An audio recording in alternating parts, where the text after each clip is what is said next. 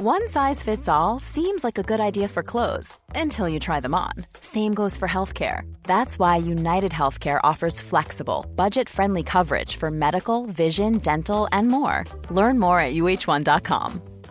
Hey, I'm Ryan Reynolds. At Mint Mobile, we like to do the opposite of what Big Wireless does. They charge you a lot, we charge you a little. So naturally, when they announced they'd be raising their prices due to inflation, we decided to deflate our prices due to not hating you.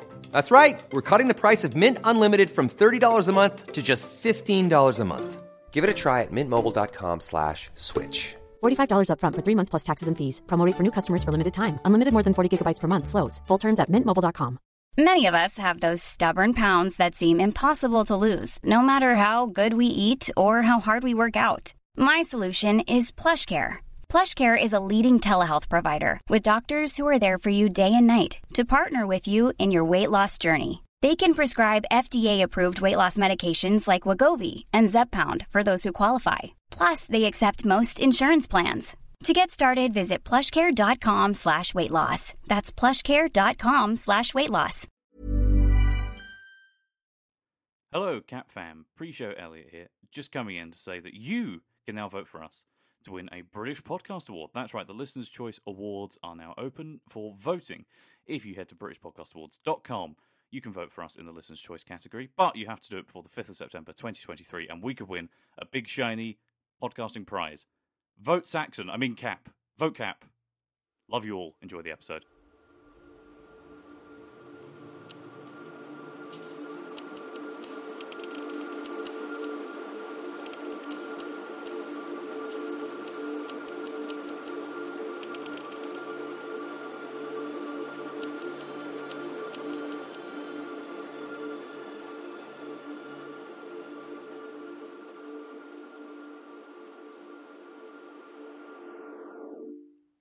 Hello and welcome to Come Along Pond, a Doctor Who discussion podcast with you two smiley, laughy best friends, Damla and Elliot. Hi. How you doing? Hi, oh my god, hi. Oh my god, hi. Hi Barbie. Hi Barbie. I'm good, babe. How are you? Yeah, not too bad. Excited to be here. I am truly aghast at the fact that we are at the series 3 finale, and we have thoughts, and it's going to be fucking a great time, a controversial time, a gay time, as always. Yeah, I always look forward to this. It's always sad to be towards the end, but also I enjoy our patented three-part wrap-up. Agreed. Episode thoughts out across 3 beautiful weeks. Very excited. Very, very excited. And I'm excited to do a retrospective on Series 3, actually, when we get to that, because it's been an odd series. It's been a choppy, been a changey series. Yeah, the first time that we've had very differing opinions, I'd say.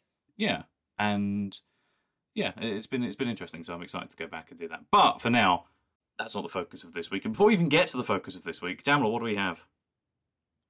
3 miles. Hell yeah.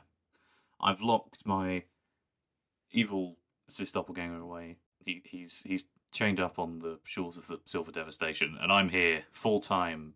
I'm back, baby. And our first email is from a lovely patron. Oh, I know. And they say, hi, Damla and Elliot, and all extended Cap fam. Oh, that's nice. Saying hello to everybody. Yeah. Oh. I've been listening to you since the beginning, and I think, and believe I was one of your first patrons. Absolutely true, you were one of the first. That's why you're always at the start when I read out the names, because you're at the bottom of my page. I absolutely love how the pod is going from strength to strength, and getting my Cap fix is the high point of my week. You say strength to strength, I say fine. I also love how Cap has caught on in the mainstream. My question, though, is, if you had the whole of the Whoniverse at your fingertips and could basically play editor with all of the existing product, what would you do? Okay, I'm going to read their response to the question, and then we will be able to understand, based on context, more. For me, it would be putting different Doctors and companions in different episodes, such as putting 12 with Donna and Martha into the Rosa Parks episode. 12 and Donna would be able to show the absolute heartbreak of the scene, and Martha would be the one to show Rosa what her struggles will accomplish in becoming a doctor, etc. Anyway, I've rambled on too much, so already we'll sign off. Mark, aka Bulldozer7113. He, him, but most of all, Hoovian. We love you. Thank you so much for all of your support on Patreon and continued support on Patreon and wonderful, wonderful words and email and question. Do you know what? I personally wouldn't change too much, but the main thing I would do is I would have an extra season squeezed between series 1 and 2 for Chris. Mm. And I would also change how Bill went out as a companion. That's what I would do. What about you? This might be recency bias, but there was an interview recently with, I believe, correct me if I'm wrong, I believe it's Pete McTeague, with some of these like new Target novels coming out, where Praxius, I mangled the pronunciation there, Praxius was originally meant to be an Auton story, and that would be much better than sort of sentient bits of plastic. Makes sense, right? It's a story about pollution and past plastic pollution. Get me the Autons in. So I know they were all very anti-returning villains, but I think that would have been really good. And other than that, to be honest, like you say, I think you got to take the rough with the smooth with Doctor Who. I think maybe I'd change, and then maybe I guess if I've got 13 on the brain, so maybe I'd change Power of the Doctor to make it a lot more actually revolving around her and not classic Doctors, because she needs her time to shine, and also we've kind of had a 60th anniversary celebration already because of it. So different strokes for different folks, but give 13 her moment properly. No, I like that. Proper episode. I like that. Yeah. But, as I say, rough with the smooth. And thank you, and very thank you, Mark, although to me you will always be Bulldozer7113. Unless you want me to start calling you Mark on the Patreon shout-out, but Bulldozer7113 is just really pleasurable to say. So, I'm going to keep saying it. It has a bloody ring to it. It does. You have a ring. You have a ring, Mark. And just a heads up before I read the next email, just to let you know that it does contain mentions of grief and of abusive situations. If it's something that you might find upsetting or triggering, just hit the skip button, maybe twice the 30-second skip button, and it should take you to the end of the email. And our next email here is from Ethan, and they say, "Hi, Elliot and Damler. I just wanted to say hi," which I've now done at least twice, which is off to a great start here. I also wanted to thank you so much for the great episodes of Come Along Pond. I discovered recently, and have been working my way through the first episode, I'm now completely caught up. I love the relaxed and chatty style. It reminds me of chats I used to have about Who with my friends. Also, Damler's reactions are everything. Thanks. Oh, look at this. Look, you get a lovely compliment up here. I mean, I'm not mentioned by name, but it's fine. Damler's reactions are everything. Seriously, the best, most genuine and wholesome laugh ever. Oh, thank you. That's really cute. Thank you. But then you can only laugh if I'm funny.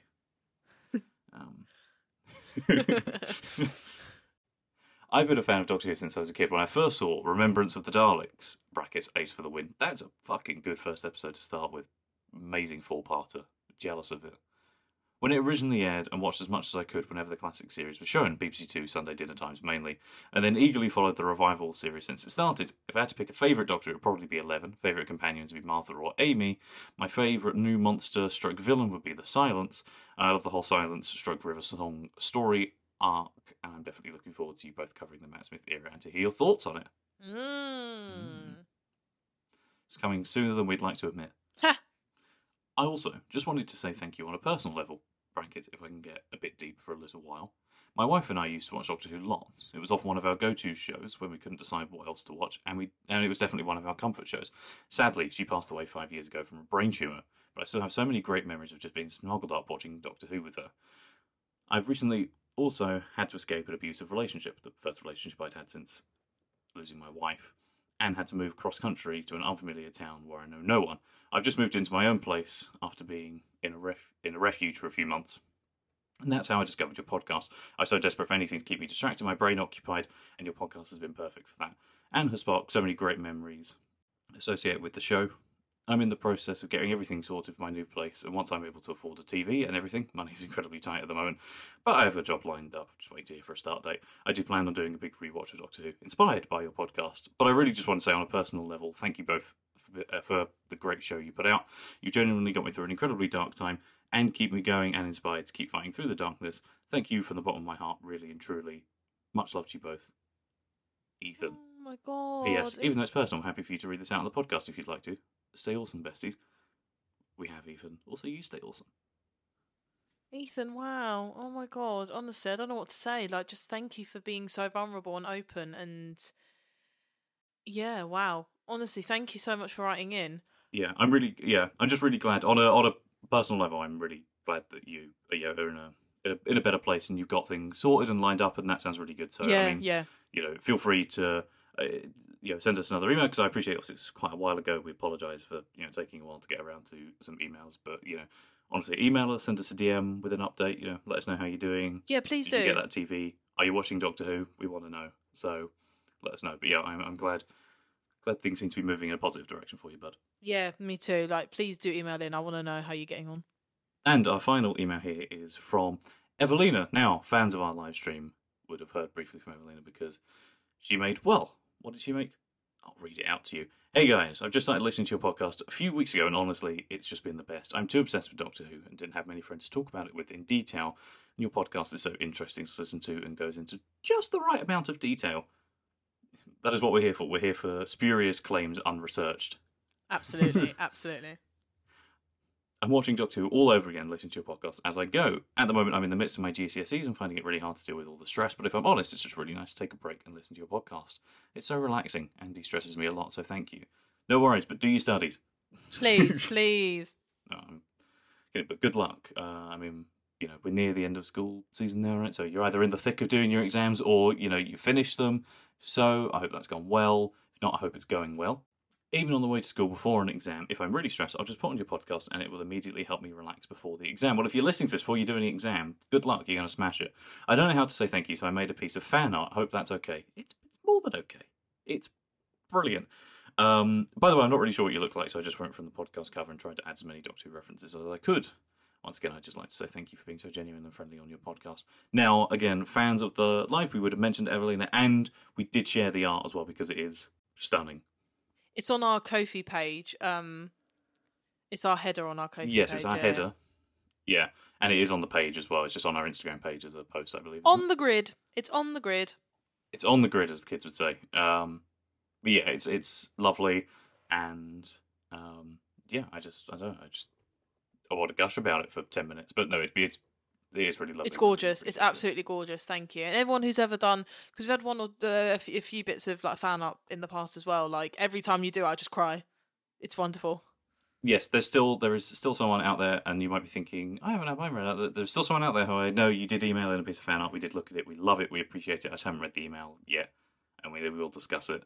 But we do love it. Any piece of fan art that's ever submitted, even if it's on an email, wherever, we do see it, and we love it, and we appreciate it. Well, now that we're done with 3 mails, I think it's time to head over to the polling station and not vote for Saxon, of course, because, my God, no. Roll credits! I've got to say roll credits. Roll credits! Again.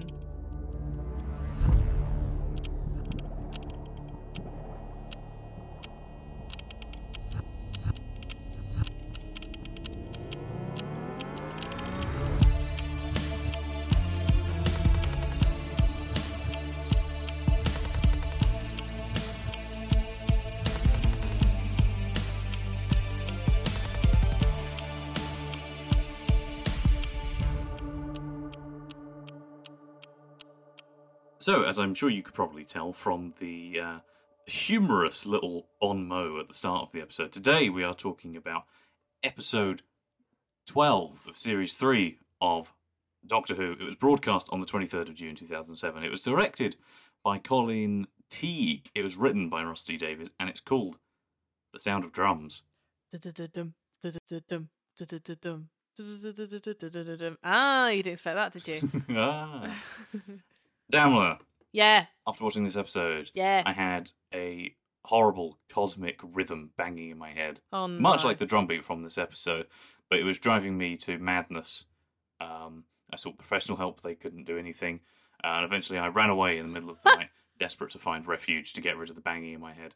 And then it became clear that it wasn't a rhythmic drum beat, it was a message. It was saying, Fuck's you sake. know, da-da-da-da, what IMDb thinks it's about, da-da-da-da. You know what Google thinks it's about, da-da-da-da. I know, da-da-da-da, what I think it's about, da-da-da-da. What does Daniel think it's about? Do you know? Sorry, do you know what that reminded me of? You know, in the Catherine Tate show, You know the sketch with the husband and wife that are like, I don't know. Basically, there's a sketch where they're talking about how someone's phone's going off and the ringtone is da-na-na-na, da-na-na-na, da-na-na-na, and then they keep repeating that in between sentences. It just reminded me of that. Don't know why. Oh, comedy gold. It really is. But no, I tell you what this episode's about. It's about two things. Ah, you weren't expecting that. Two things. Ooh. Not one thing. It's about two things. First thing being this. Never trust the Prime Minister. Ever. I don't care who they are. Don't trust the Prime Minister. Because the government, you can't trust anyone. But the second thing is, doesn't matter if you're on the run, wanted, just in hiding, chips make everything better. Always time for chips. Always. Elliot, gonna swat it back at you. Huh. Yeah. 40 love, I win. What do you think it's about? I don't know tennis. Basically, just, if you're gonna vote for someone, don't just do it based on vibes. Yeah, literally. That's how we end up with dickheads. Yep. Oh, they seem quite nice. Yeah, but they also, they might want to kill people. Look at some policies, make an informed decision, read some party manifestos, do your due diligence as a member of society. Exactly. Come on. Come on, what are you doing? Come on. Wow. Okay, so where to begin? I know I have a thing to say. The Master becoming Prime Minister, in theory, sounds so silly. Like, if you put that out as a plot point, you're like, what the fuck? But, in practice, fucking works. It fucking works. I think it's because, and not that I'd have a problem if it did more of them, but I think it's because it gets all of its politics jokes out the way at the start. It does all of its funny, the Master in Downing Street, how wacky, and then just goes into... You kind of forget that he's Prime Minister of the UK, he's just in a position of power, which means he can fuck everybody over. Yes. I think that's why it works so well. But I think also why it works so well is because it just blends seamlessly into Martha's daily life. Like, he was there the whole time. Yeah, they've been gone, 4 days? 4 days they've been gone. He was there even before he met Martha. Like, he was on planet Earth cooking up a little shitstorm. It's timey-wimey. It's very timey-wimey, and I love it. It's so well done. It's so well done. And adding on to that as well, you get obviously the wonderful Easter eggs sprinkled throughout Series 3 and Torchwood as well of the Vote Saxon posters in the background. Obviously, I like to think now, like, if this was a thing that happened now, Twitter, Reddit, YouTube, explanation videos, like, everyone would be like, what does that poster mean in the background? That's come up in multiple things. And it would just be ruined. But because it happened back in the day where the internet wasn't as prevalent in the way it is now, you're just able to be shocked when it happens, Yeah. It's... you know how much I like Bad Wolf, but it's Bad Wolf and Torchwood done better and more subtle. Agreed. Not so the other two are bad, but it's like the perfect honing of those two things. Absolutely agree with you. It's so fun. Like, it's in the episode in Torchwood, I forget what it's called, but it's when Tosh and Jack go back in time. They go to the dance hall. They go to the dance hall, We talked about it. Yeah, during our Series 1 breakdown, which you can listen to. Exactly. Now, I mean, no, listen to this, but you can listen to it after this. Yeah, it's so fun. But yeah, so speaking of Jack, thanks to Jack, the Doctor, Martha, and Jack can escape the year. Was it 100 trillion? Is that what it is? Was it the year 100 trillion? Yeah, with the vortex manipulator. It's back, baby, and I still want one. And it looks amazing. That effect is really cool, where it just opens up like a sort of pocket of the vortex. It's fun, isn't it? It's a really good effect. It's like cheap but done well. Yeah. Like that effect of it looks really cool. I like it. It's good stuff. I am thinking about going on eBay and buying one. I'm not even joking. Like, I wanted one for years. Oh, don't I? No, because we know how during Human Nature Family Blood I was talking about wanting the Journal of Impossible Things, and of course there was a version that came packaged with the Master's Ring, and now watching this I want the Master's Ring. Yeah. But I don't want to spend, £70 on a packaged, but I want it. I want it. Sorry, completely unrelated to the episode. I nearly won on eBay the Journal of Impossible Things for nearly 20 quid. I was ahead of the race and I got beat, of course. So, fuck you. fuck you, eBay, every time. But yeah, I love that the vortex manipulator comes back into it and actually is relevant and it's fun. And then yeah, you just get the realization that he was on Earth the whole time. And you know what? Look, let's just get out of the way now. John Sim eats this up and leaves no fucking crumbs. He is the perfect balance of menacing and comedic throughout this whole thing. Like, every time he's on screen, I'm just like, he carries this on his back completely. Oh yeah, he's the best part about this two-parter. Yeah, absolutely. In my opinion. Lots of other good performances, but he's just, he's given it his life. He's given it everything. Exquisite. Like, camp, stupid, but on purpose.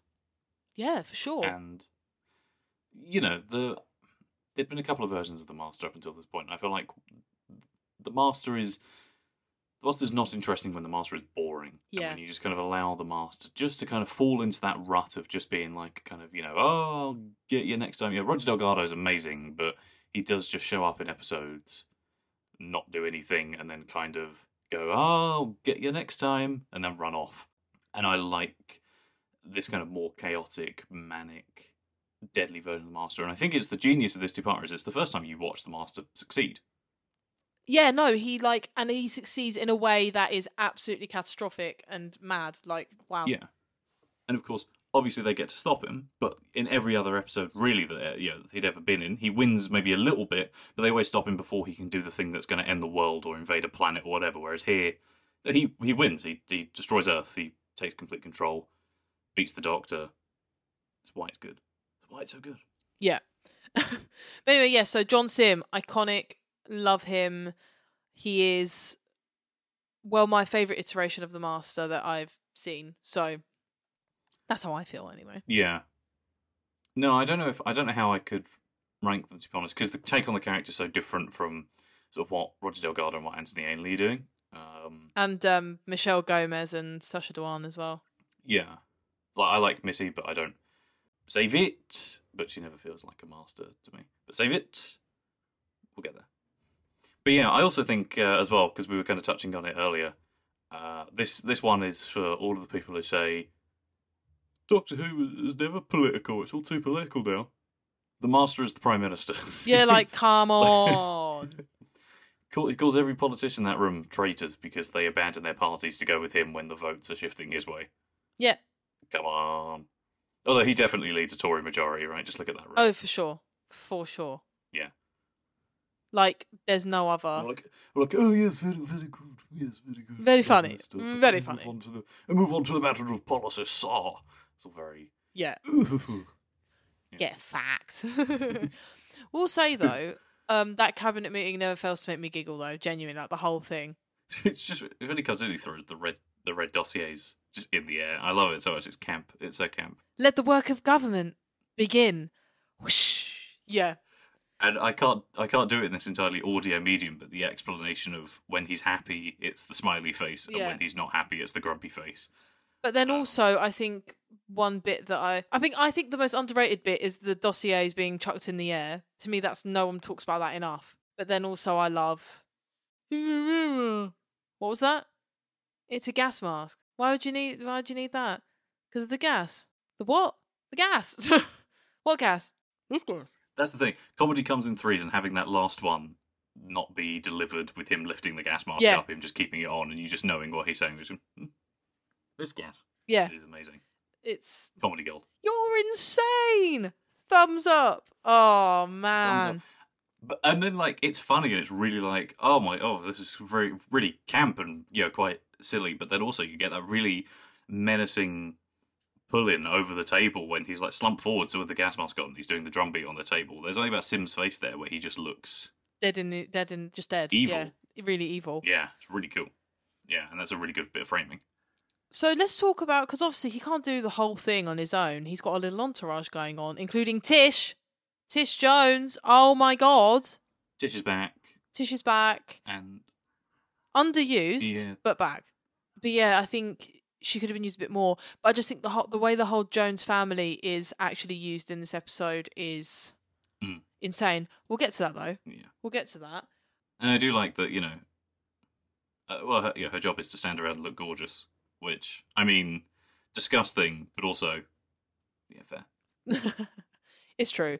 Like, don't abuse your power like that, but also, if there's anyone you could get to stand around and just look gorgeous, it is Tish. Absolutely. But then you get his partner in crime, Lucy Saxon. Alexandra Moen? Yeah, Moen? Alexandra Moen, I believe that's how you pronounce her name. But I think she's fabulous, and I actually would love to get more of a backstory on Lucy. Like, we get a kind of Vivian Rook, who we'll talk about in a second, talks about her past slightly, but I would love to get more background on her. I'm sure Big Finish have done something, and if they haven't, shame on you. And she is serving. Oh, for sure. Her performance isn't realistic, but it's like neither is John Sims, but they're both perfectly OTT, bold, brash, fun. I think what she does really well is when she's fully on his side in this episode, really play up that kind of manic, chaotic energy, and sort of really be enjoying it. And then, without wishing to spoil next week, I think she always delivers two performances. Yes. This is really over the top and in keeping with everything else. Her performance next week, I think, is genuinely underrated in terms of being able to convey an idea and an emotion about a character without ever having to say anything. Save it. But Yeah. she's really good and incredibly underrated as a performance in this two-parter. Agreed. But yeah, I love... Okay, let's just talk about it. So, a woman from Torchwood comes to interview Lucy about hair and clothes and nonsense. I think she is just a reporter. She just sends the info to Torchwood just in case because she thinks she's going to die. Because Torchwood at this point is still only it's Jack, it's Gwen, Tosh, Owen. No, I think you're absolutely right. I think for some reason I always thought she was maybe like affiliated with Torchwood somehow, but no, she works for the Sunday Mirror and is a journalist and then sends I don't know how she got Torchwood's, contact details, but who cares? Because she's Vivian Rook, she's fucking iconic and I love her. I want more of her and I'm in love. I don't know why that woman makes me cackle. Like, it's the way she switches for me. Maybe she orders pizza from the same place. Maybe she does. Sorry, just had to get my joke in. And if you don't understand that, go watch Torchwood. But she's very again, she reminds me a lot of, and it's not bad at all, but she does remind me a lot of Harriet Jones in a sort of flashing her badge and kind of pushing her way in, sort of very Harriet Jones from, maybe it's the Downing Street setting, but reminds me of Harriet Jones from Aliens of London World War III, where she's kind of pushy, and it's just very, puff piece, talking about shoes, hair, makeup, that kind of thing. Oh, God. And then straight away it's like, you're in danger. The actress who plays her, the way she kind of just goes, hair, clothes, nonsense, that's a good girl, that's it, off you go. Miss Saxon, I have reason to believe you're in great danger. I love it! Sorry, I love her so much. Nicola Alif. I am not 100% sure about how you pronounce her surname, but that's who's playing her. Nicola, you're a fucking icon. You stole the episode for me, babe. No, I'm not. No, well, no, she didn't. But like, she's great. And a shame that Russell didn't get you back to play Vivian Rook in his other projects in which Vivian Rook features. Exactly, yeah, in years and years. Emma Thompson's character is called Vivian Rook. But I do love Emma Thompson. Yeah. But anyway, Vivian Rook in this, I honestly think she's quite an underrated side character. And I know, I get why, because she's in it for 2 minutes, but it's the way she's just like, the switch. She's the epicenter of the best gag in the whole two-parter, which is when she's getting sliced up by the toclophone, and then the master opens the door, you hear her screaming, close the door. Bit of a sad face, open the door, still screaming. It's just John Sims' face as he's doing that sells that completely slapstick gag. It's amazing. But then also I love Alexandra's performance as Lucy when she's like, you said Archangel was 100%, and it's like, oh, and then he just kind of like reaches his arms over and goes, come here, give me a hug. Yeah, and his little words like, 99. 98? Yeah. I don't know, I just think they work really well together. I like their chemistry. Yeah, they do have really good chemistry. They do. Like, there's a scene, I can't remember if it's later on this episode or the next episode, but it's not really spoiling anything if it is the next episode, but he calls her, it might even be in that scene to us, he calls her his companion. He does, yeah, and I love that. And I love all the hints that, they go to Utopia together. Like, I know he's only been on Earth for 4 days, but in that time, he's recruited a companion. She's fallen in love. They're married. He's had she's blonde, or she's like dark Rose Tyler. Absolutely. I think There's definitely a lot of Stockholm syndrome going on there, I think. That's more for next week. But yeah, good. Yeah, no, I like that as well. I like that he refers to her as his human companion, because that is what she is. But yeah, so let's talk about something.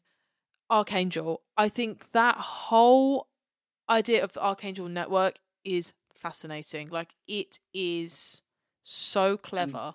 It's such a natural extension of the Master's character, because, you know, like when the Doctor's like, "Oh, the Master always was a little hypnotic." Like, he does just hypnotise people in the original show, especially like Roger Delgado. Yeah. Like, just stares into people's eyes, and they're like, you know, "Oh yes, Master." And it just feels like such a natural progression of that, and kind of updating it, maybe saying, you know, maybe him just hypnotising people by looking in their eyes is a bit silly, but being able to build a low-level telepathic field to make everybody subliminally get messages about him is... Let me ask you a question. So, Yep. as always, I'm painfully uneducated on the classic series, which I'm trying to work my way through. Don't at me. Did the sound of the drumming in the Master's head come up in the classic series, or is that in addition to the New Who space? So I've seen I think basically every Master story except for maybe one Anthony Ainley one.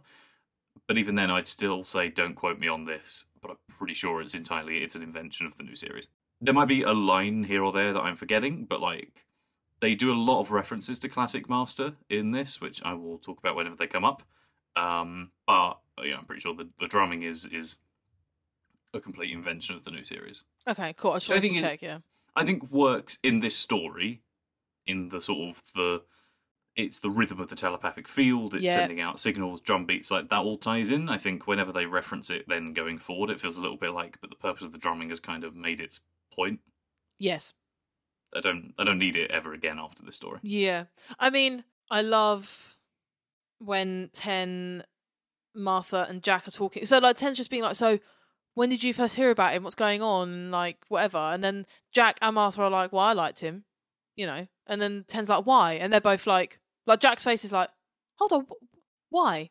Actually, why?" And then Martha just starts hypnotically tapping her fingers in the...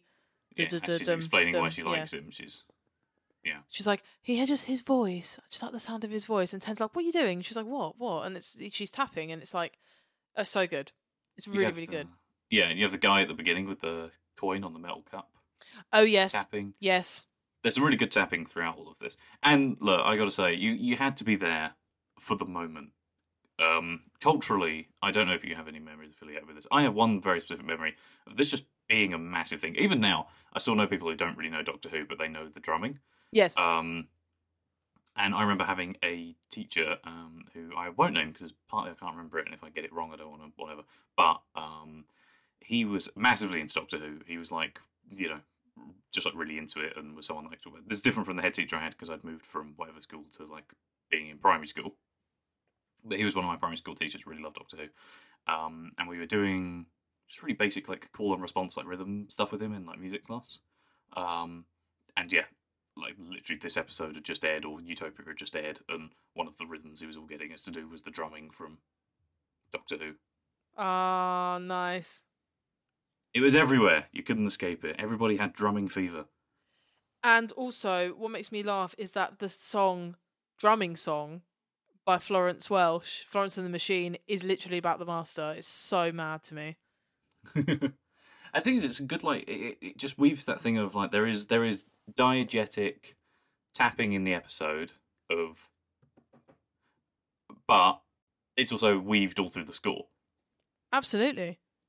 Which makes it feel more alive, more terrifying, more epic. It makes it feel more like a thing than if it was just people tapping. It is mad. But no, I just really quickly, sorry, I want to go back to the Florence and the Machine lyric. This is what... Yeah, I've never listened to Florence and the Machine, so sorry. I want to tell you the exact lyrics. You're going to screech when I tell you. So this is... If you haven't listened to Florence and the Machine, first of all, shame on you. And go and educate yourselves, you fucking so-called gays. The fuck? The song, the drumming song, it says, "There's a drumming noise inside my head that starts when you're around. I swear that you could hear it. It makes such an almighty sound." Like, that's the Master. Like, louder than sirens, louder than bells, sweeter than heaven, hotter than hell. I could see John Sim mouthing this in the episode. Why didn't they do that? Was it out at that point? I don't know. 2009. So no, not quite.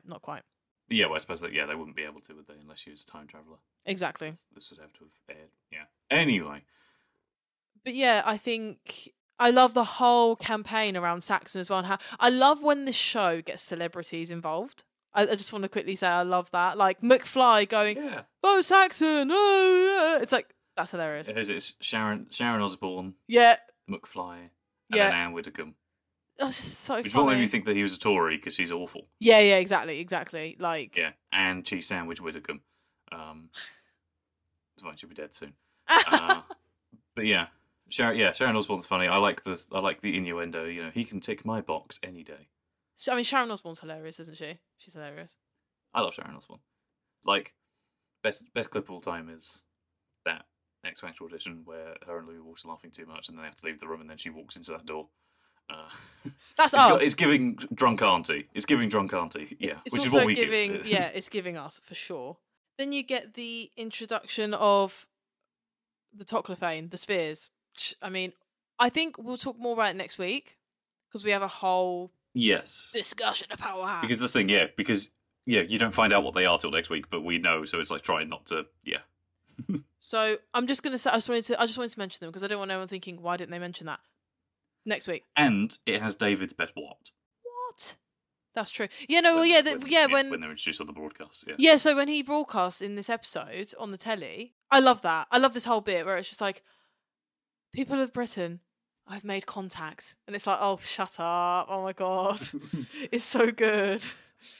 I know. I love all of his like faux kind of politician. Yeah, like at the start of the episode, I just love the, this country's sick. This country needs healing. This country needs help. It's so good. I don't know the whole quote, so I'm not going to say it. But everyone loves that. You might hear it later. Anyway, that's always the fun of quotes, though, because even if someone mentions it, if I haven't got it written down, so I can't say it verbatim. So we're going to hear it in its full glory later on. Exactly. And I have about 20 anyway this episode. So he does the broadcast, introduces the Toclophane, and Ten's just like, what? Because, I mean, obviously you find out next week that he knows there's no... Or later on you find out he knows there's no such thing as Toclophane, they're made up. Well, it's because they would... they had stories about it when they were children. That's it, yeah. Yeah. Yeah. And I love just that reaction. You just go, what? And then I love anyone, right, who doesn't find the Bugs Bunny stick of dynamite cartoon on the back of the TV funny, you don't know how to have fun. It's not a convincing bomb on any level, but it's funny, and I'm having fun, and I don't care. It really is quite... But it's amazing. It is comedic how silly the bomb looks. But I was going to say, I wanted to get the quote up exactly, because it always actually sends chills up my spine, though, because I love it. It's like, tomorrow we take our place in the universe. Every man, woman, and child. Every teacher, and chemist, and lorry driver, and farmer. Oh, I don't know, every medical student. And you're like, oh, no, Martha, get out of there. No! This whole next bit... It's just like boom, boom, boom, boom, boom, and I love it.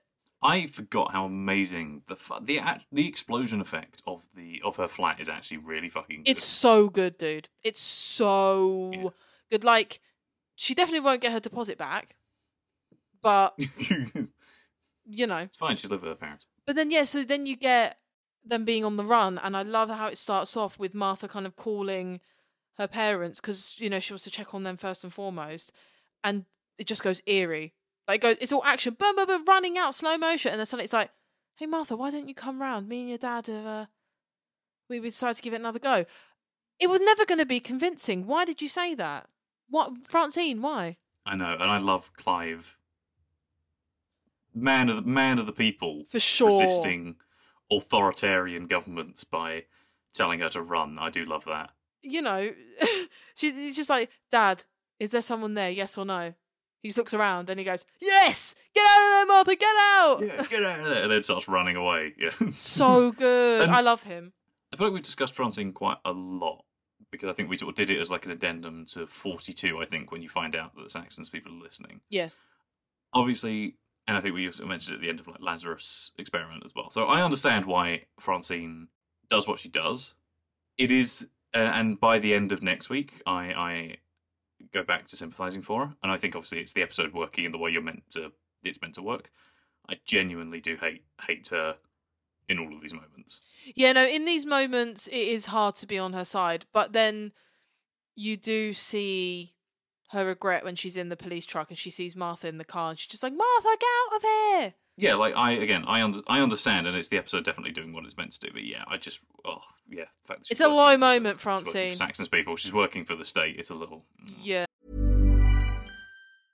Many of us have those stubborn pounds that seem impossible to lose, no matter how good we eat or how hard we work out. My solution is PlushCare.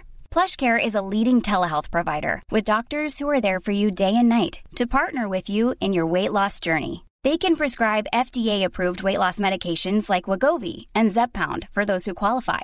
Plus, they accept most insurance plans. To get started, visit plushcare.com/weightloss. That's plushcare.com/weightloss. How would you like to look 5 years younger? In a clinical study, people that had volume added with Juvederm Voluma XC in the cheeks perceived themselves as looking 5 years younger at 6 months after treatment. Look younger, feel like you. Add volume for lift and contour in the cheeks with Juvederm Voluma XC. Reverse signs of aging by adding volume to smooth laugh lines with Juvederm Volure XC. For important safety information and to find a licensed specialist, visit Juvederm.com. That's JUVEDERM.com. Not for people with severe allergic reactions, allergies to lidocaine, or the proteins used in Juvederm. Common side effects include injection site redness, swelling, pain, tenderness, firmness, lumps, bumps, bruising, discoloration, or itching. There's a risk of unintentional injection into a blood vessel, which can cause vision abnormalities, blindness, stroke, temporary scabs, or scarring. Talk to a licensed specialist to find out if it's right for you.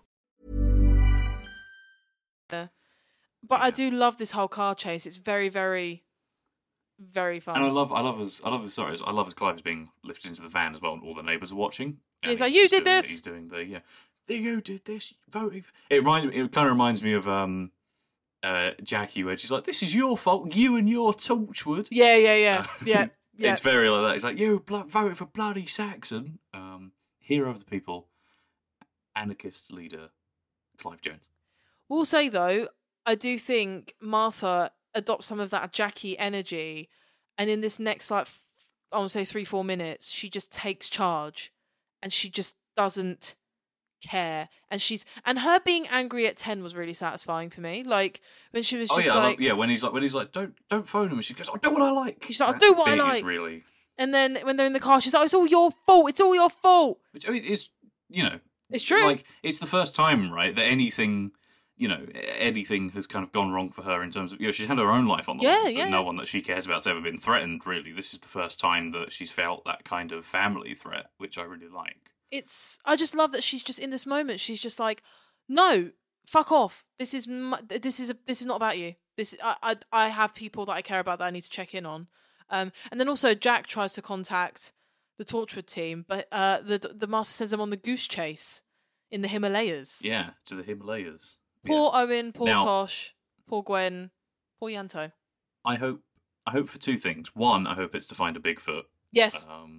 Because that feels suitably Torchwood. And two, I hope, and if there's not, they should make it. There's probably a Big Finish box set about it. Do you know what it is, though? I do find it a little bit out of character for the Master to send them on a goose chase. I feel like he would have done something like lock them down or... Oh, yeah. I mean, I assume he would have just, executed all of them. It's just very, we need a second series of Torchwood. Yeah, exactly. One of the best scenes, maybe, I don't know, stick around to the end, and I want to know how you feel about this, is so after they've gone on the run, they're outside the sort of video shop thing, and Ten has that conversation with the Master. Yes. Which is good anyway. It's just a nice bit of character dialogue back and forth between the two, kind of rivals chatting. Call me crazy. Genuinely lots of sympathy for the Master in that moment. Yeah, that whole phone conversation is so good. When he finds out that Gallifrey's gone, you kind of get that sense of, even though he's crazy, you get that sense of upset and confusion. Yeah. And then finding out that they've both been in the Time War, so you get that sort of, he was the only one who was crazy enough to fight, but saw the Dalek Emperor take the cruciform and just ran. Yeah. Because he was scared. Yeah. And you I feel sorry for him. I feel sorry for him. Agreed, but also I have a note about this conversation. Taking it from that very serious point you made to a very silly point. That whole conversation was so erotically charged. If you play that conversation to someone, just saying it's not even about Doctor Who's from a TV show, listen, they'd be like, "Oh, it's two people trying to flirt." Do you know what I'm saying? Oh yeah, it's very yeah, and there was a couple of allusions to it in dialogue as well. But it's where he's like, "I like it when you use my name." Yeah, yeah. And then when he's like, Lastly, there's a bit where he's like, and it's actually genuinely like, "Oh, John, chill." When he's like, "Tell me, how did that feel?" I said, "Nah, I'm dead. I'm dead." Yeah, it's all those people burning. Tell me how it feels, and then yeah, you've got the all we've got is each other. Are you asking me out on a date? So, yes, go on, do it. All of the Master and 10 shippers, or Master and Doctor shippers, are just having a field day with this, as they should. It's a really lovely scene. That conversation's just so well done because, like you say, it goes to this kind of being quite funny and sort of sexually charged and kind of weird, but also the start of it, I think, is genuinely heartbreaking. And you never support the Master at any point, but you have a bit more understanding about his character, where he is, what's happened, why he probably is the way he is, because that would drive anyone crazy. Absolutely. And it's sad. Like, just knowing that, he's like an old man, he's Derek Jacobi, and he's been resurrected to fight in a war that he doesn't believe in, and he's been so terrified that he's had to go and hide literally at the end of the universe as a human. Makes me feel sad. Which also probably brings a bit more context to last week when I was saying about the War Master stuff. That makes sense why he's fighting in the Time War as Derek Jacobi. It's because he's resurrected by the Time Lords to fight. I do think, as well, though, what adds to this conversation is just like a technical point I wanted to make. Like, the whole episode is edited really well. I really like the editing of this episode, and directed really strongly as well. Oh, for sure, directed incredibly strongly. But especially in this conversation with how disjointed. I mean, it's the way the Master's edited in this episode. It's very disjointed. It's very the pacing is really, really fast, and especially in this conversation when he's just like the really fast cuts. I wanted to make a point about that. I really like it. And you get that amazing technique. It's a really simple thing, but obviously they're having that conversation outside that shop. I think it's like a taxi dispatcher, I think it says. Yes. And you have shots of the camera inside the shop front. Yes. Yeah, where they're sort of then, so you're like looking through the glass at the three characters. And of course, I think what that does very well is not only is it just interesting framing, just helps for variety, it also kind of, it feels a bit more voyeuristic. It feels a bit more POV. It feels like something, it's a type of framing you don't normally get, and just kind of helps sell that idea that they are literally being watched from every angle. Absolutely, yeah. By everyone. And it's a much more pointed and interesting, subtle way of doing it, rather than like if they were sort of literally just shot all the time through like CCTV cameras or whatever, which I know there is a CCTV shot, but like the whole scene's not using CCTV. Funnily enough, though, I've got again another silly point to counteract that, completely unrelated. I do like that they were able to make the same point, and you're like the editing. I'm like, the blocking and the mise en scène is very, very us. It's good. No, very, very us. But I was going to say, and not all the listeners will get this, but every time I see this scene, to me it looks like Anglia Square in Norwich. Like, it just looks like Anglia Square. It does, doesn't it? It's weird. Yeah. If you know, you know. Yeah. Anglia Square looks like it's stuck in 2007.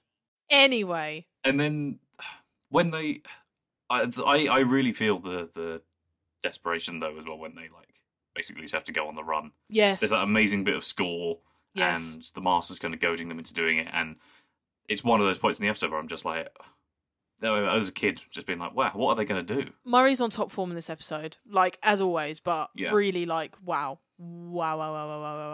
I need some of the music that's like been unreleased or like Same. Not properly incorporated into the Series 3 soundtrack, because this, just everything from this two-parter is perfect. So the next scene after this, we're kind of going in order this week, which is fun. When they're underground in the little kind of, I don't know, not even underground, they're in a little... Can I interrupt really quickly? Yeah. Just to say, there is a scene between those two, and it's because I said I would reference it whenever I have to reference it. We have a classic Who reference because the Master is watching Teletubbies. Yes. And of course, anybody who's seen the Sea Devils, the Master also watches the brilliant kid show The Clangers and is fascinated with it. He's just like watching it. He's just like, oh my god, look at these little people. And then of course in this scene he's like television in their stomach. That's evolution. Yeah. That's the future. That's evolution. Yeah, he's obsessed with it. So I like the through line that the Master is obsessed with kids' TV is very fun. But yeah, I just had to get that out of the way. I feel like it's a deliberate callback to the Master watching the Clangers, I believe. It probably is, because that makes a lot of sense, and I forgot about that actually. It's very, very funny. But yeah, so when Martha, Jack, and Ten are on the run and they've like taken shelter in that like big abandoned Sort of derelict warehouse kind yeah, of thing, isn't it? which is great. I love of all, I love the lighting, I love the color palette. It just looks very, very cool. I like that in this scene, because this is a really great scene.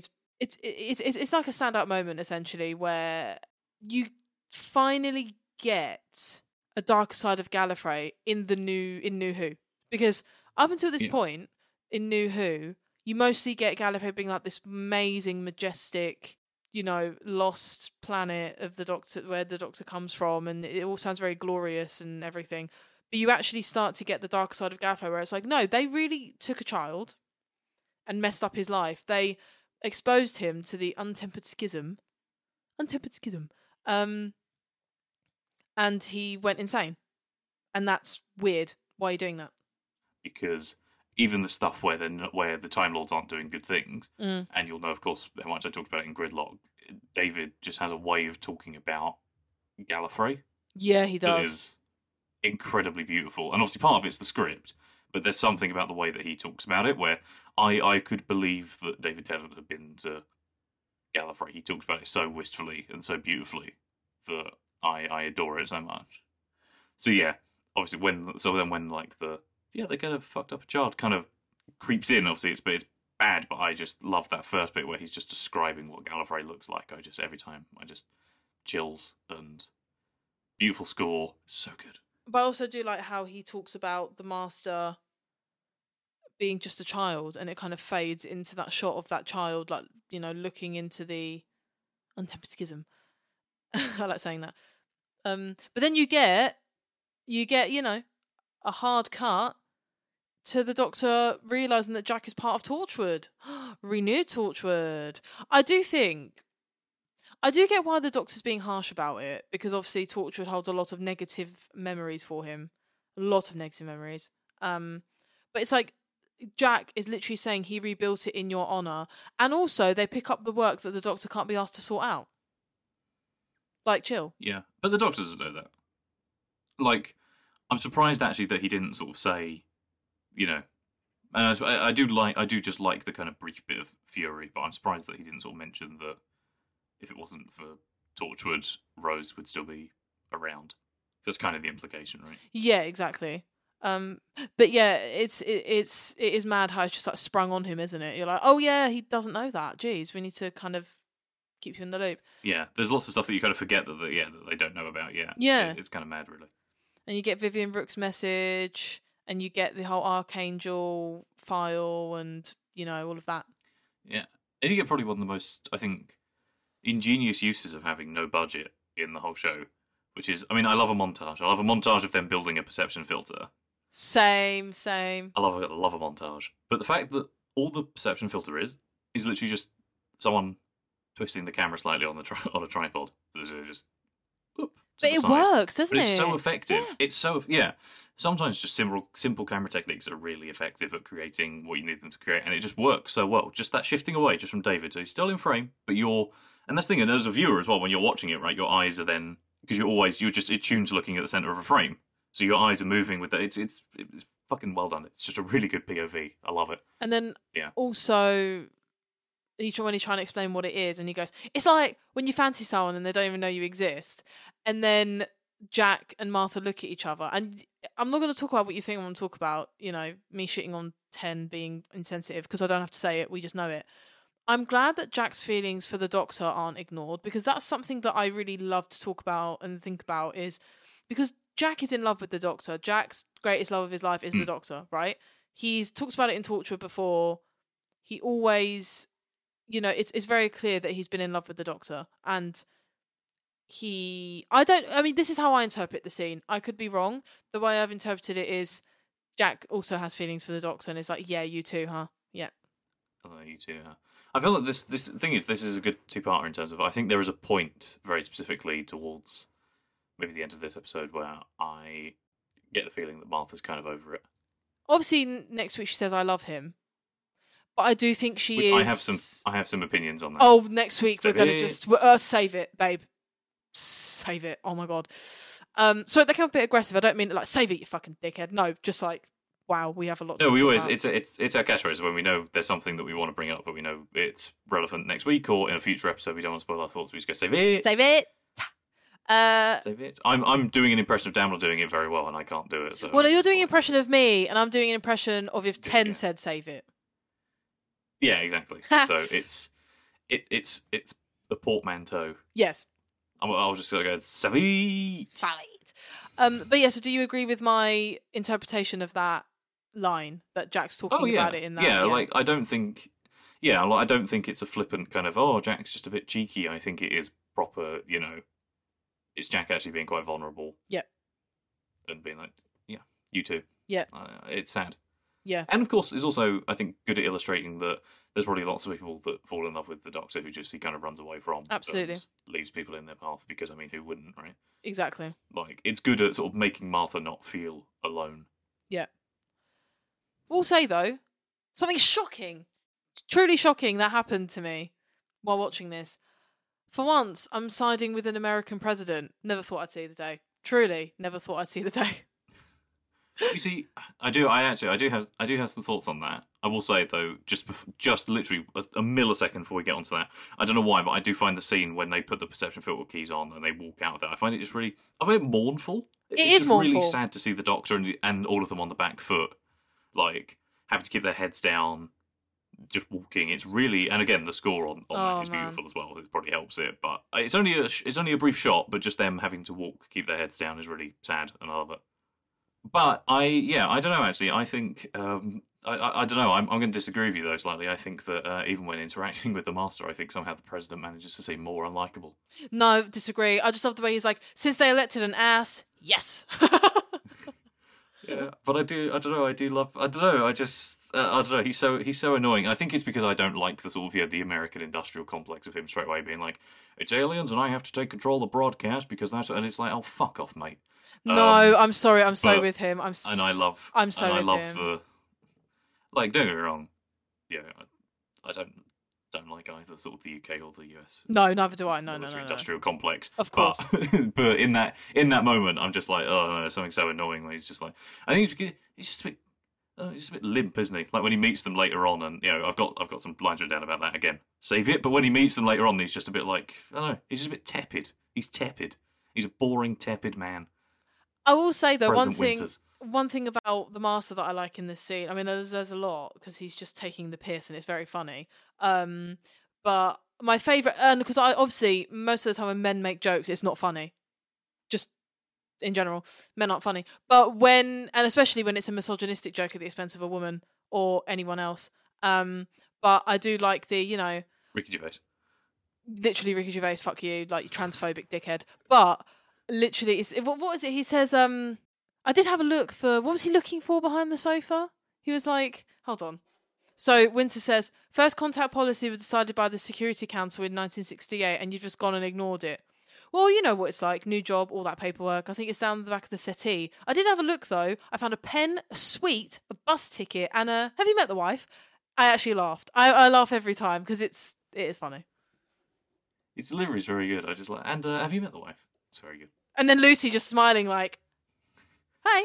But I love the chaotic energy of when, like, there's something I want to talk about, which I'll get back to in a sec, but just, like, on the essence of jokes, when the police van pull up, and, like, the Joneses are all being led out by armed escort, and he's just going, it's like, hey, gang! His interaction with them is really funny when, like, Clive tries to hit him, and he kind of runs away a little bit. He's like, ooh, it's really chaotic. It's like it's great. Yeah, it's weird, isn't it? It's so weird.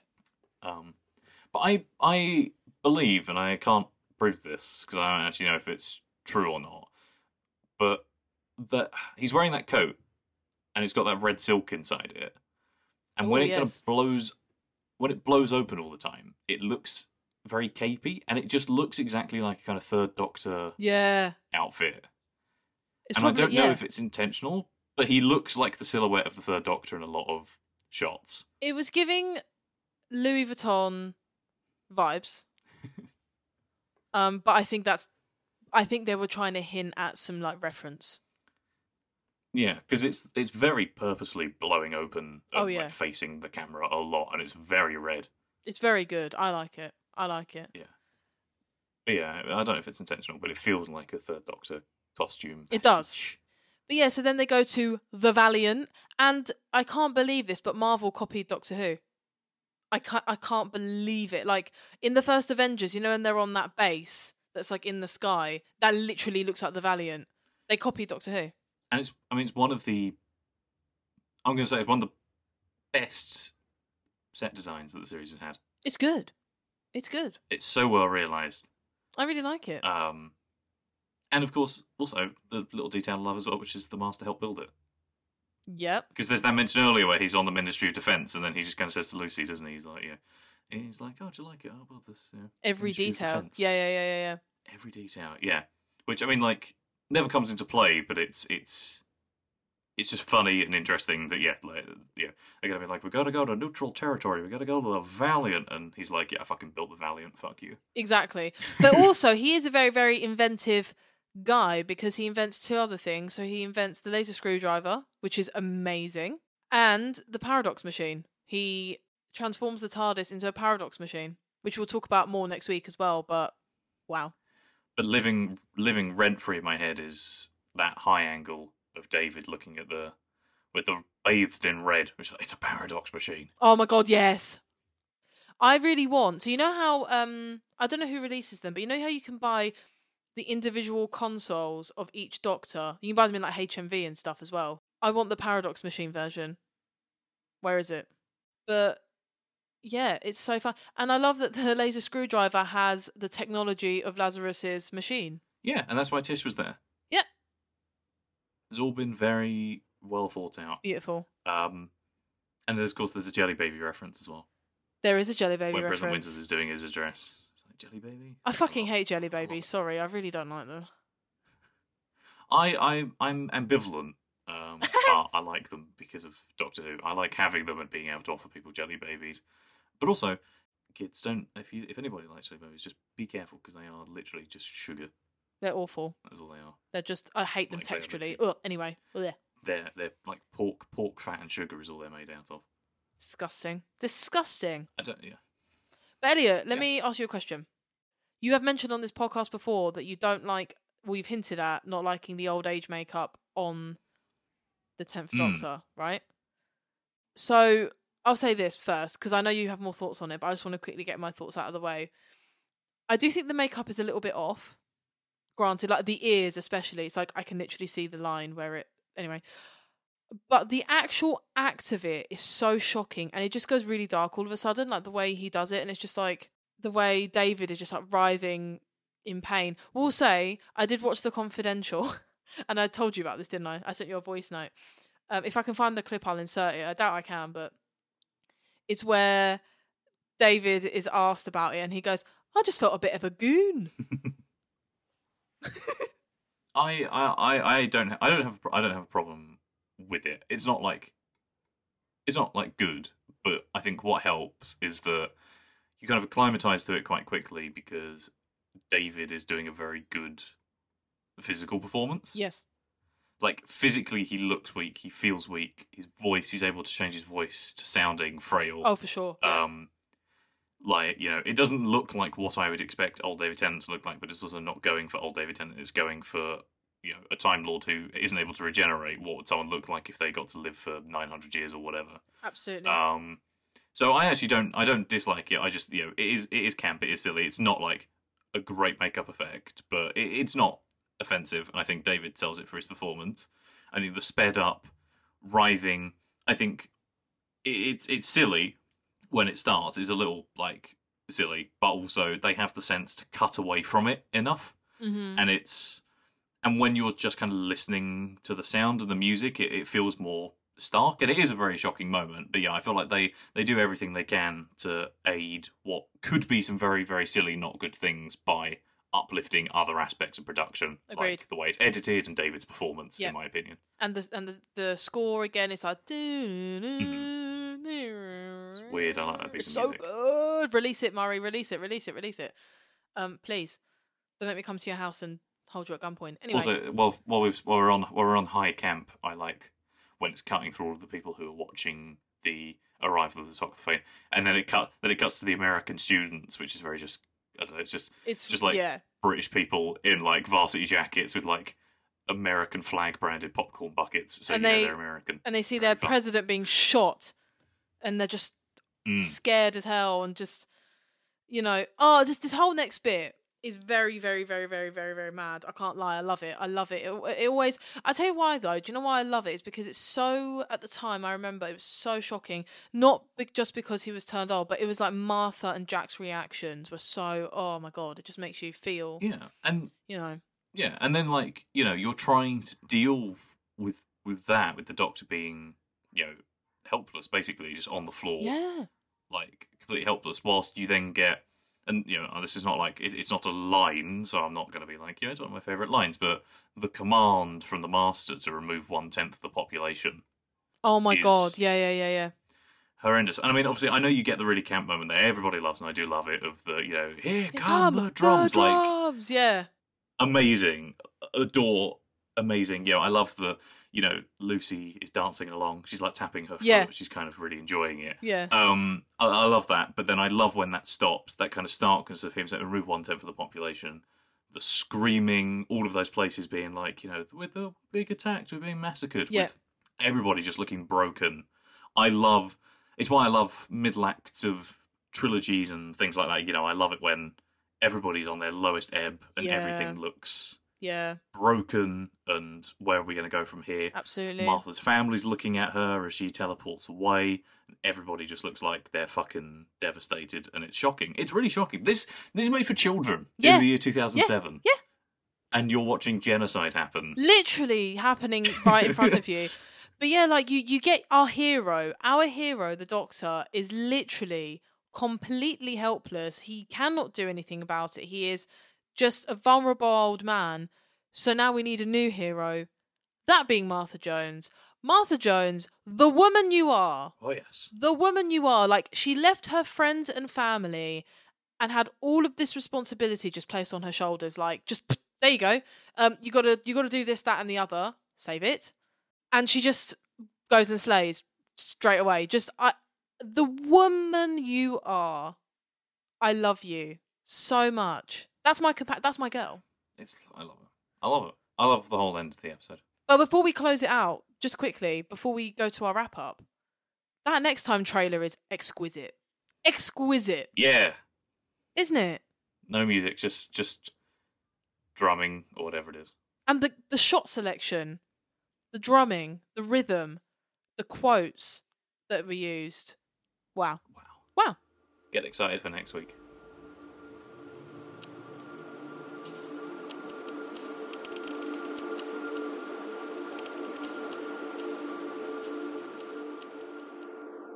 So now we're at the wrap up where we talk about our standout moment. What didn't work? Our most doctory moment, our most mastery moment, and favourite quotes. Elliot, as always, going right over to you. Standout moment, please and thank you. Oh, it's really fucking difficult because I like so many. For me, it's a tie either between the entire ending on the bridge, because it just chills, terrifying, love it, or it's the conversation between the Master and the Doctor in Anglia Square, not Anglia Square.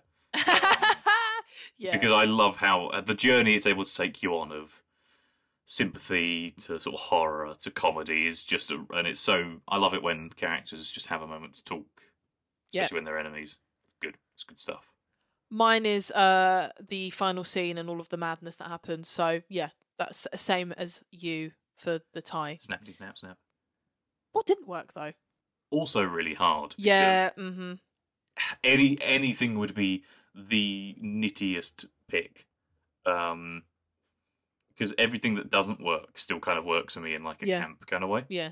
Like the American college kids. Yeah. That still works for me. David getting aged up, like it's kind of a silly effect, but I still think it's done well. I think for me maybe, and they are littered throughout these 2 episodes, and it's something I think I mentioned last week in Utopia. Sometimes I could just do without the flashback effect. Agreed. I think they're very hard cut to with the sort of sound effect, and sometimes they're just a bit. This 2-parter, I think I'll probably have the same one for next week, maybe, so be it. But it relies a little too much on just showing us things rather than letting the dialogue do the talking. And I mean, I understand why it's for children. I get it, it's fine, but sometimes I could just do with less flashbacks, personally. Fair enough. That's fair. What about you? This is a nitpick, because I was struggling, but I said the sky just splitting in half is just a bit silly. I just don't understand. Why is the sky splitting in half? I don't really understand. I could also understand if people were like, oh, it's really, the ending's really effective, but having Voodoo Child kind of ruins it a little bit, even though it doesn't. But I can understand if people think that as well. But do you know why the sky splits in half? Am I being stupid? I mean, I don't know, but isn't it something to do with they're not physically coming from anywhere in space. They're being literally like brought forward from a certain point in time. So I still think the effect could be done in a different way, but I feel like that's just their way of illustrating the paradox, is like it kind of ripping the sky open rather than it being like a vortex or something. Do you know what I would have loved? Sorry, just putting it in here. The TARDIS door, suddenly we get a shot of the TARDIS doors flying open, and they just go out of there, like thousands, millions of them flying out of the TARDIS, and then flying through one of the windows and just I'd love that. Like the Genesis arc. Yeah, exactly that. Time Lord Science. I would love that. But that's for me. Anyway, most Doctor Who moment. Also hard, because he has a lot of good moments, but also not like, but he's also not the prototypical hero here. Yes. So I would say probably in the face of everything, still trying to sneak up on the Master to put a perception filter necklace around his neck. Even though it's not going to work. There's like 100 armed guards, but he has to try. He's got to try. It's his last ditch effort. His perseverance. He's got to do it. Yeah, his perseverance. And even if it ends up with him being beaten and captured, he's got to try. He's got to try and stop the Master. I like that. Mine is the Doctor being able to turn wherever he is into a lab. Mm-hmm. Yeah. Do you know what I mean? I like that. I love that scene. I like that scene. Love it. But what's your most mastery moment? Oh, it's the killing all of the cabinet members with gas. It's great. Especially this incarnation of the Master, because it goes from funny with the, it's a gas mask, to just abject horror of him murdering people. Love it. What about you? What's your most mastery moment? Come on. I'd say the Master being the biggest theatre kid ever, where everything he does is a moment. Like, he's like, I can't just say it. I can't just do it. It has to be, hold on. Gotta sing it. Here I am. Biggest theatre kid. Favourite quote / quotes then. Should I just do my 2 and then let you have the floor? Because I have a feeling that's the best way to go about it. Yeah, because I've got a lot. Okay. Yeah. Which is fine. But I'll get mine out of the way. So, shock horror. It's obvious, right? This country has been sick. This country needs healing. This country needs medicine. In fact, I go so far as to say what this country really needs right now is a doctor. Wink. It's good. Cheeky. It is. Menacing. Yeah. And then I've got another one, which is another Master quote. The man who makes people better. How sanctimonious is that? Yeah, I like that. It's good. I like that a lot. Right, over to you. Let us know. Let the listeners know. All right, hello. Welcome to Quote Corner. Fully. What's even better is that we've already got rid of a couple in the episode, so this is going to tell you how many I had written down originally that I can still do a full list. Oh dear. If I'm speaking my truth, one of my personal favourites, though, probably is, because it makes me laugh every time, is when he's watching the Doctor through the CCTV camera, and then the Doctor blows it out with the sonic screwdriver and goes, "Ooh, you public menace." It's good. It's good. Is camp fun. Okay, starting things off strong. When they first board the Valiant, the Master walks over to the President and he goes, Can I do anything? Can I be help? I can make the tea, or is that not American enough? I can make grits. What are grits? Because what are grits? I love... This was what the president's line I was talking about that I love, because it just makes me laugh the way he says it. When the Toclafane are asking for the master, he's like, I can be master, if you wish. I will accept mastery over you. Because same. It's like so stilted about the way he says it. Makes me laugh. Yeah, then I love the master then going like, oh, it's all right then, it's me. Ta-da! I don't know what it is. People are drawn to me. Is it the smile, the aftershave, the ability to laugh at myself? I don't know. It's crazy. crazy. Yeah, that's a good one. It's a good one. Yeah. More. Yeah.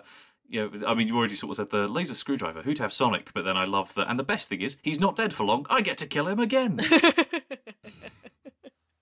That's a 10 out of 10 line. Another 10 out of 10 line is the, oh, but I'd need the doctor's genetic code. Oh, wait, I've got his hand. Brilliant delivery, perfect. It's good delivery, Love that. yeah. Another brilliant delivery, and these are the last two, I promise now. But tonight, Martha Jones, we've flown them in all the way from prison. I feel like Johnson's Master just kind of informed my sense of comedy, because it's all just so things I good. laugh at. And then I love the delivery of, and we already mentioned the Here Come the Drums, but I love the bit before that with the so Earthlings, basically. End of the world. Yeah. Yeah. That is my definitive list of all of the best Master quotes from this episode. Yeah. I like Thank them. I like them. Thanks everybody. Very fun. But yeah, so that's the sound of drums. Wonderful time. Wonderful vibes. Well, not wonderful towards the end, more like scary, sad. But Damn, why haven't we given it a rating? I was trying to find a segue into that, but yeah, we don't give it a rating, Elliot, I mean, because that's a segue enough, isn't it? Yeah. Because we always give a rating for each episode of the two-parter at the end of the second part, as you should know if you listen to the podcast. So tune in next week to hear what we thought of the sound of drums and the two-parter overall. Good stuff. Good stuff. Well, I think it's over to me then just to say that brings the curtains down on another wonderful episode of the Come Along Pond podcast. We hope you had fun. We sure did, as evidenced by my 50 quotes there.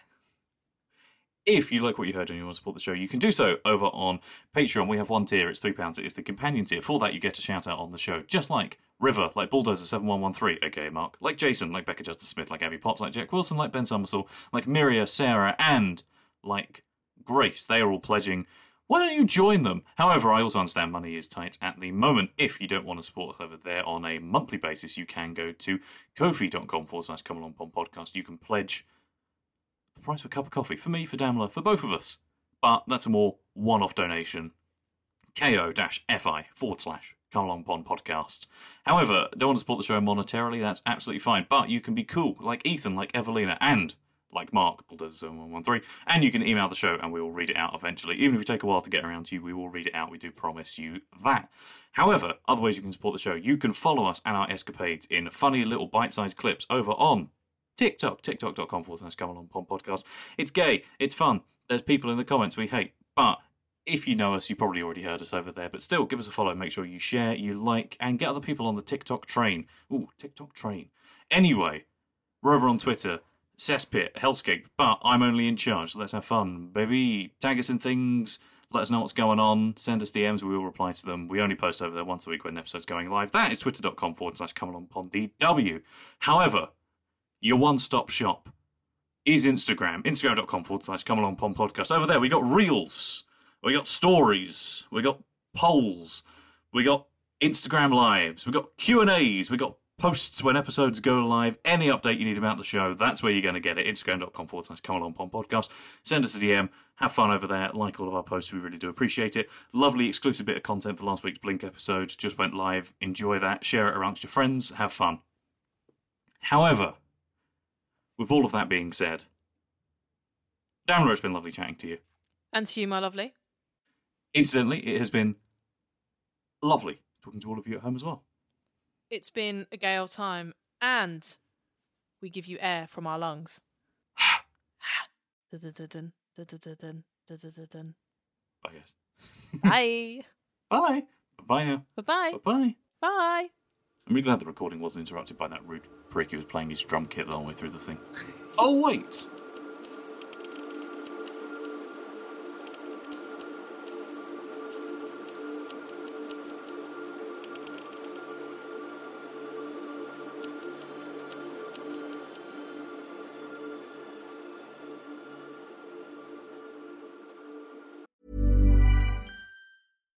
If you're looking for plump lips that last, you need to know about Juvederm lip fillers. With Juvederm Volbella XC and Juvederm Ultra XC, your lip look, whether it's subtle or bold, can last up to 1 full year with optimal treatment and no additional maintenance. Find a licensed specialist and see if it's right for you at Juvederm.com today. That's JUVEDERM.com. Add fullness to lips in adults over 21 with Juvederm Volbella XC or Juvederm Ultra XC. Do not use if you have severe allergies or a history of severe allergic reactions, or if you're allergic to lidocaine or the proteins used in Juvederm. Tell your doctor if you have a history of scarring or taking medicines that decrease the body's immune response or that can prolong bleeding. Common side effects include injection site redness, swelling, pain, tenderness, firmness, lumps, bumps, bruising, discoloration, or itching. As with all fillers, there's a rare risk of unintentional injection into a blood vessel, which can cause vision abnormalities, blindness, stroke, temporary scabs, or scarring. For full, important safety information, visit Juvederm.com.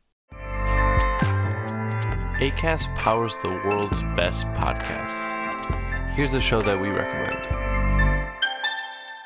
The Real Housewives is a guilty pleasure for most, but if you're looking to not feel guilty about that pleasure, tune in to Everything Iconic with me, Danny Pellegrino, where I break down all the messy moments and behind-the-scenes antics of Bravo's popular franchise. And on Everything Iconic, I also interview celebrity guests like Kelly Ripa, Keke Palmer, Drew Barrymore, Cameron Diaz, and more about their guilty pleasures, their past work, and so much more.